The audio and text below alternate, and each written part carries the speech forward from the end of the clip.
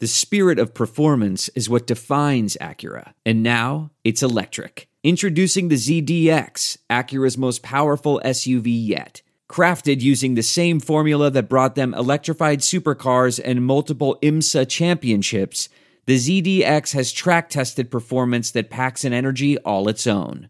Unlock the energy and order yours at Acura.com. Welcome to the Chronic Podcast with host Ralph Malbrough and featuring bloggers Andrew Juge of TheSaintsNation.com, Kevin Held of Hakeem Drops the Ball, and Dave Cariello of Canal Street Chronicles. This podcast is nothing but serious football talk and hardcore analysis. Which four of you would survive the longest in the zombie apocalypse, and in which order would you die? Well, Ralph, no offense, you're going first. Oh, definitely. No. The zombies would smell Dave's sugar blood and target him. They'd get his... I don't even have a joke, Dave! Dave smells like nougat! Now here's your host, Ralph Malbrough. All right, welcome to the Chronic Podcast. As always, we are sponsored by the Pelican House, 2572 City Place Court, Baton Rouge, Louisiana. Andrew, you know it. It's a week and a half away from LSU football live next Saturday. They have over 120 draft beers. They have the biggest whiskey selection in the South, plus a great menu. The Pelican House, 2572 City Place Court, Baton Rouge, Louisiana. They support us, so you should support them. All right.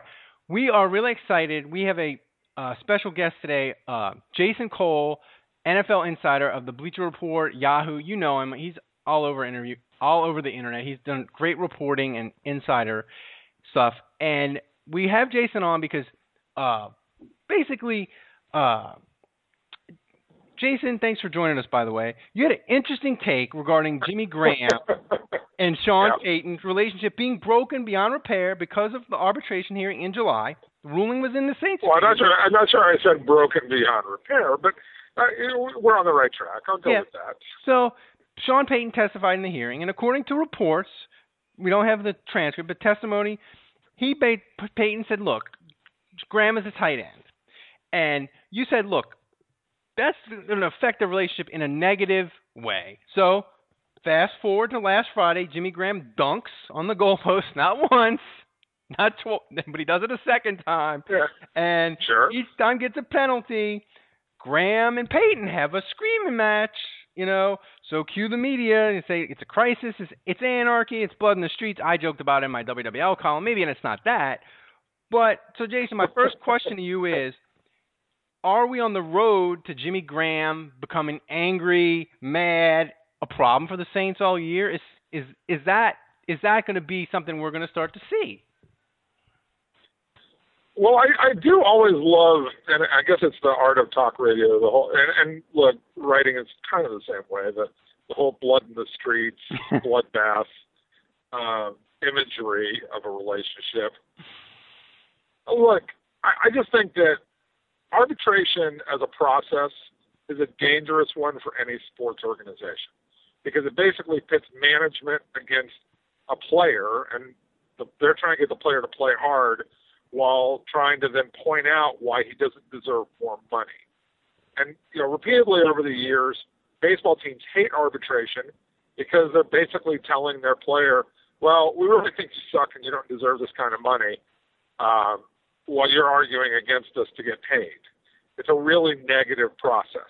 And when you put the coach in the middle of that, trying to argue that a player doesn't deserve to get paid, you automatically create hard feelings. And so no matter what, Jimmy Graham's always going to look at that and say, at the end of the day, Sean Payton, the guy I trust, the guy I'm supposed to work for, and the guy I'm supposed to go either take a hit or hit somebody for, is telling me I wasn't worth this amount of money and arguing against, my stand. And I think that always causes tension. Now, where does that tension go? Look, if they win a lot of games, nobody's going to care. If they, go 12-4 and, make it to the playoffs, things will be fine. Where it really gets to be a problem is, okay, you're really struggling here. Or maybe somewhere along the line, Jimmy Graham doesn't get the ball when he thinks he needs to get the ball. He starts to think, somebody, Sean Payton's trying to shut me out and he's trying to punish me, or who knows what's going on. But I have covered the NFL since 1992, and I've seen these kinds of situations play out. And when guys say it's not about the money, it's always about the money, and that that is the way that you show love in the NFL and you show dedication in the NFL. And I just think that this creates a problem potentially. Jason, this is Andrew Juge from the Saints Nation, and we kind of went back and forth on Andrew, Twitter. We're talking. That's right. This is amazing. Yes, I love Twitter. So, Jason, I'm obviously well versed on your theory, and you wrote a great write-up on Jimmy Graham even prior to the draft, which was fantastic. And I'm familiar with it, and I know Ralph is familiar with it. But for our listeners, if real quick, if you could just kind of explain, and I know you kind of went in depth about this, what's unique about Jimmy Graham's background that, in your opinion, and I know you theorized about this, what is it about Jimmy Graham's background that makes, in your opinion, this situation more explosive with his relationship and Sean Payton than maybe just some random player that had a good upbringing? Well, yeah, first of all, he had a terrible upbringing where his parents were basically not in the picture. I mean, his dad was never around. I think he's met his dad a couple of times at most. His dad's family was terrible to him. And then there's a story about when I think he was 11 or 12 years old, and his mother, could get tired of raising him, basically. And her boyfriend at the time to give him away, right? The boyfriend. The boyfriend was trying to basically trying to give him away. The mom also wasn't real good about that. It's not like she was fighting real hard for him. And she basically took him to an orphanage one day, all of his belongings and his clothes in 2 garbage bags, and dropped him at the orphanage. And that was it. And he ended up being raised by, when he got out of the orphanage, he ended up being raised by this other woman who was a single mom herself with a child of her own, and she took him in because she knew him through his church. And I just think that, I certainly don't mean to laugh about this. I just kind of I'm flabbergasted by the situation that, this is a guy who doesn't have a lot of trust in a whole lot of people in his life. And if you talk to him about this stuff and you read you look at his face when he talks about it, forget the words, but look at the demeanor, look at the veins bulge on the side of his neck, and you can see it's a hot button topic with him. And so this is a guy who, he's looking for people in order to trust in them. Sean Payton's one of those people. Coaches are generally one of those people that people trust in a lot. And I just feel like that accentuates the chance that he doesn't trust anybody in the Saints organization when things get hard. Again, There's no distance too far for the perfect trip. Hi, checking in for... Or the perfect table. Hey, where are you? Coming! And when you get access to Resi Priority Notify with your Amex Platinum card...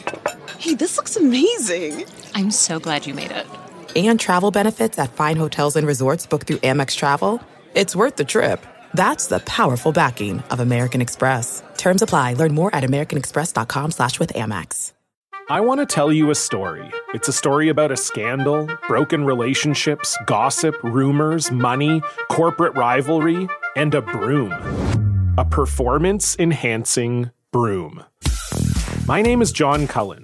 I'm a comedian, podcaster, and for 20 years, I was a semi-professional curler. And I want to tell you the story about how a single broom almost imploded the 500-year-old sport of curling. We felt like we were bringing a knife to a gunfight. It's the story of a superstar and his fall from grace. I was being dragged through the mud. It's the story of 2 brother entrepreneurs with a dream. I said, that's great news. It's a story of intrigue. I still don't understand why we want to keep his name secret. The full story has never been told, so I'm going to tell it. Broomgate, how a broom almost killed curling. It was a year I'd like to forget. To listen to Broomgate, search for Broomgate in your favorite podcast app. That's all one word, Broomgate. Things are okay. You're in training camp. and everybody thinks life is great and everybody's going to win every game and nothing's going to go wrong. That's not when the true colors show. It's when the tension starts to show. And that's when that's what I worry about. Like, what's going to happen when things get a little bit tough? Well, the one thing, and when I had you on, I was convinced that you would give your argument and me and Andrew would go back and forth and be like, no, there's no convincing us. But you've sort of convinced me a little bit to your side. But the one thing that Jason, that I always come back to is he wasn't hurt bad enough after the arbitration decision to say, I don't want to be here. He could have, said, look, publicly after the ruling, look, I want to be traded.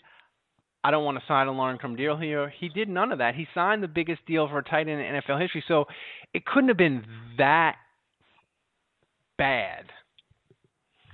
Right, but he's in a situation where he's in a leveraged position. In other words, Jimmy, because he was a third-round draft pick, he's never been paid, right? And he's not sitting on a pile of cash. And for him to go another year, like if he had said, look, I'll just sign the franchise tag and that'll be enough, that's $7 million. That's not, $7 million is a lot of money, trust me. All of us will be lucky if we make $7 million in our lifetime, basically. But the reality is that that's not set yourself up for life kind of money and that opportunity. Now, with all the injuries that Jimmy's had over the years, especially last year with the ankle, wrist, he's had a number of injuries the way that he plays.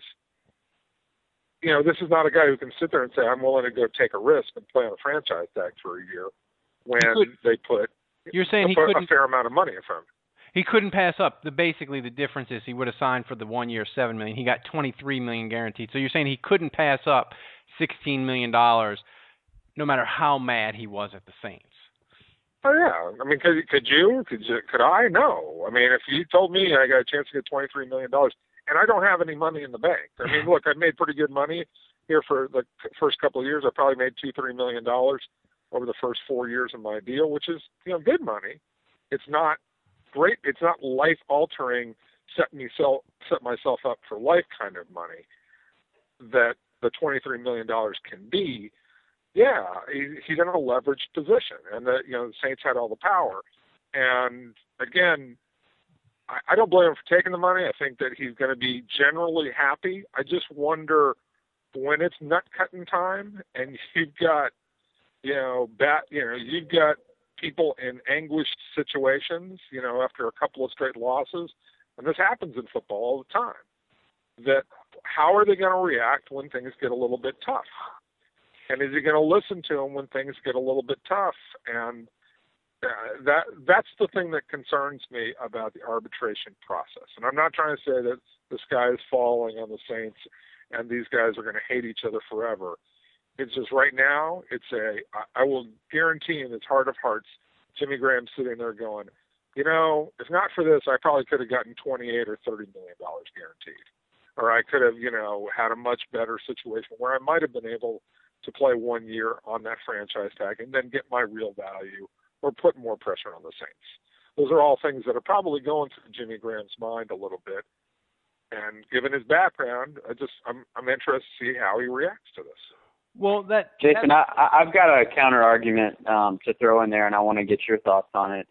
Now, obviously, you're kind of making a statement about the relationship between Sean Payton and Graham with some educated guessing based on Jimmy Graham's background, looking at Sean Payton as a role model and feeling betrayed, and also what we know about in general. And obviously lots of references to baseball with the arbitration process. With the NFL, the arbitration process obviously is very different and very unique in this case. It doesn't really happen. One thing I'll point out, in baseball, it's a little more black and white in terms of there isn't the position element, there isn't the placing and the certain price tag slot that you fall under. It's purely production. It's purely one side saying that a player didn't live up to expectations, didn't produce to the level that he's should be owed a certain amount of money, and vice versa, the player arguing that I produced to this level, I'm owed this money. In this specific case, there was no real discussion of actual production. I think you can look at the stats and no one would disagree that Jimmy Graham was incredibly productive. And Sean Payton's testimony was largely purely based on fact of where he was lined up, why he was lined up in that position, and what they intended to do when they were lining him up in those positions, what kind of mismatches they were going for. So to me, the testimony, now I didn't read the transcripts. We don't have the transcripts, but from what I've heard, the rumors suggest that the testimony was mostly factual. So I just wanted to get your thoughts on you've mentioned that the arbitration process could sour Graham on the Saints or the organization as a whole, and your thoughts on maybe the arbitration process, maybe not being Sean Payton criticizing Graham, and maybe more so pointing out just how he lined up. Look, I think you make a good point, which is a well thought out intellectual point, which Sean Payton can take to somebody, and I'm not trying to mock it in any way, even though our Twitter battles have been a little bit more mocking oriented, and that's just the way Twitter works. But that's a well thought argument. My counter is that at the end of the day, it's a simple process of you want to make this amount of money, and we only think you should make this amount of money. At the end of the day, one way or the other, whether it's an purely factual discussion about where does a guy line up versus a argument about whether he's a productive player or not, like it is in baseball, money is being either given to the player or being taken out of what he thinks he deserves to earn, and that by itself causes damage, potentially. Again, I pretend to be a little bit of a mind reader. I'm certainly not a professional in that regard. But Jason, wouldn't a $40 million contract suggest that the Saints believe he's the greatest tight end in NFL history? Yeah, but I'm sure that Jimmy would have said, I'd rather have a $40 or $50 million contract, and I want that extra $10 million. Well, I mean, we all think we're worth a lot more money than perhaps we all are. Money is a very powerful thing in this, and it's what yes, he's being rewarded. He got $23 million guaranteed. I'm just saying that when one side says the kid deserves this money, and the other side says you don't, and somebody in the middle of this, like your coach, is testifying on the behalf of the team that says you don't deserve to make this kind of money, there is very, very strong potential for there to be hurt feelings in this process and damage done that you just don't know where it's going to fester or where it's going to rear its ugly head. And I just know for a fact that baseball teams hate this process. And it doesn't exist in football very often, so we don't discuss it. In fact, I can't remember the last time there was an arbitration case. I know that in the, with the Packers, when they had, Jermichael Finley, they settled this case without getting to arbitration. Yeah, Terrell Suggs, that one's worked out okay, certainly, but Suggs wanted more money. So it's, there's just, it's not perfect, okay? It's not the way you want it to be, and with this particular player, I just wonder if that's necessarily a good thing. Well, Jason, here's the question. You said you've been covering the NFL for over 20 years. So the interesting thing for me is the Saints. They are one of the more lockdown teams. They don't let leaks out. They really tap down the media. Right. Yep. So my question to you is, Jimmy Graham, he hasn't said anything positive or negative about this process, so he's not going to say anything publicly if he's upset. And the only way you'll maybe see it is a drop in production. So as an NFL reporter that's seen it for only 20 years, what sort of signs should fans look for, besides the Saints, obviously, if they're struggling, whatever, to say, you know what? Jason Cole, we disagreed with him on Twitter in August, but he might have a point now. What sort of signs will you be looking for? I mean, you're looking at how they communicate. You're looking at how does it get used. You look at this, and to be fair, you have to compare this to how it was before too. Mm-hmm. I mean, let's be completely frank, and hopefully you've taken notes on what was the discussion between the two like. Are you paying close attention to it? What's the body language like between the two? Does Graham walk by Peyton and never say a word? Does he talk to him in a normal? Do they get into battles? I mean, there's a million little cues that you look for while constantly asking the question, and wondering if it's there. But again, at the end of the day, I think that winning cures all of this. All right. So if the team wins, I think it becomes a non-factor. But if the team doesn't win, here's a perfect example. My very first year in the league, and I didn't get this stuff, but my first year covering a team, 1992, happened to be the first year that there were any free agents like this of any kind. That was the Jackson 5 case with Keith Jackson, and Reggie White was in that group, Marcus Allen, all those guys. So Keith Jackson gets set free. Dolphins want to sign Keith Jackson. They sign him 4 games into the season. What immediately happened? Mark Duper and Mark Clayton were ticked off. Okay, and basically, in a lot of ways, those guys shut it down. They got salty with Don Shula. It got ugly as the season went on. And even though that team made it to the AFC Championship game, it was a struggle all year long for Shula with those guys. And at the end, they lost the AFC Championship game, got embarrassed at home by the Buffalo Bills. Was that because of the bad relationship or not? It's impossible to quantify. But I can tell you this, it was a very extremely unpleasant locker room all year long. Those guys did not get along. But how it's like the 49ers. Right now?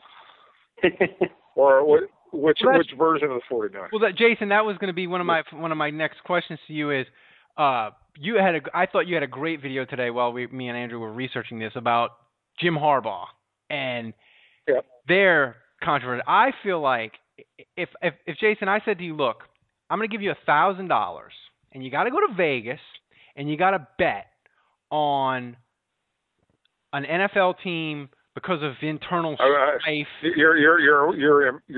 You're supporting my gambling addiction? I have a gambling addiction too. I used to bet second half NFL preseason line when I was in college.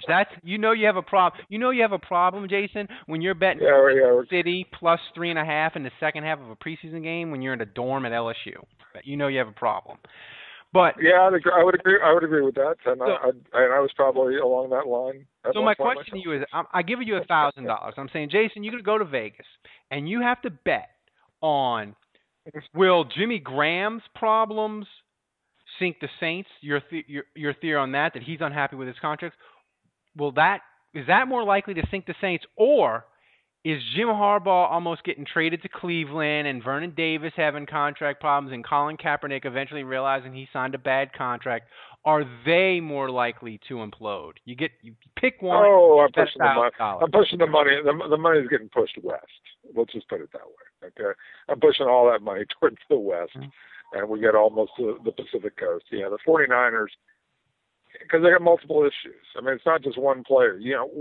When you have a problem with one player, you can deal with that because the one player does not create a quorum in your locker room. When you have multiple players complaining about something, that can infect or in this case, maybe your coach. Like this one's really going out there. When you have that kind of problem, it can really infect your entire locker room in a hurry. It's like Herm Edwards used to talk about that when you were drafting players. If you had guys who were bad apples, you might take 1 or 2 at a time. Guys who are really bad guys. If you start taking 4 or 5, those guys start hanging out together. They become an issue. It's the Jim Haslett with the Saints. You can have you have Wayne Gandy and Dale Carter and Albert Cannell, and you put 3. You're right. You stack 3, 4 bad guys together. Jason, it's been a pleasure. Thanks for giving us time. I know Andrew No problem. Andrew got you talked on Twitter. Jason, you're on Bleacher Report. How do people tell people how to find you on Twitter? He's a great follow. You can find me at Jason Phil Cole on Twitter and at BleacherReport.com. Both those spots, and I appreciate it, guys. It was fun. Thanks. And Andrew, no hard feelings. No hard feelings. No hard feelings, my friend. All right, guys. Thanks. Talk to you later. Be good. Thanks.